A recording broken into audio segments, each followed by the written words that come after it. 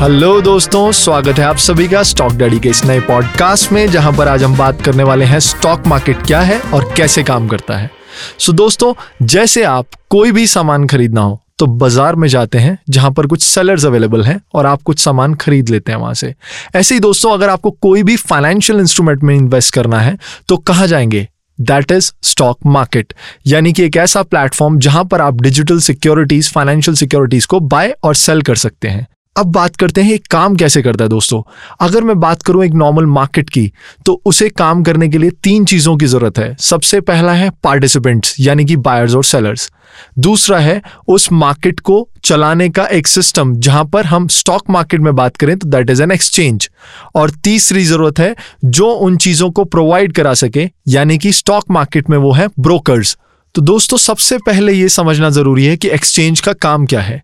देखिए, अगर हम एक मार्केट को रेगुलेट करना चाहते हैं तो वहां पर एक सेंट्रलाइज सिस्टम का होना बहुत जरूरी है, खास तौर पर जहां पर फाइनेंशियल सिक्योरिटीज की बात की जा रही है।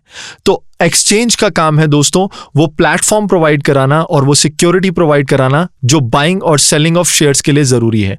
अब ये सारा काम एक्सचेंज पर डिजिटली होता है दोस्तों, यानी कि आपको इसके लिए कहीं विजिट करने की, कहीं आने और जाने की जरूरत नहीं है बाय और सेल करने के लिए।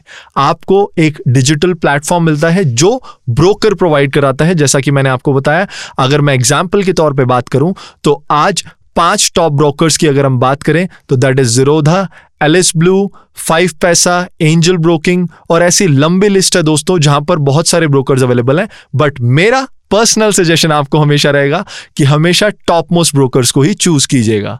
ऐसे ही अगर हम एक्सचेंज की बात करें तो एक्सचेंज भी हमारे पास ब्रॉडली 2 अवेलेबल हैं, जहां पर बेसिकली सारी कंपनीज की लिस्टिंग है। That is national stock exchange and Bombay stock exchange.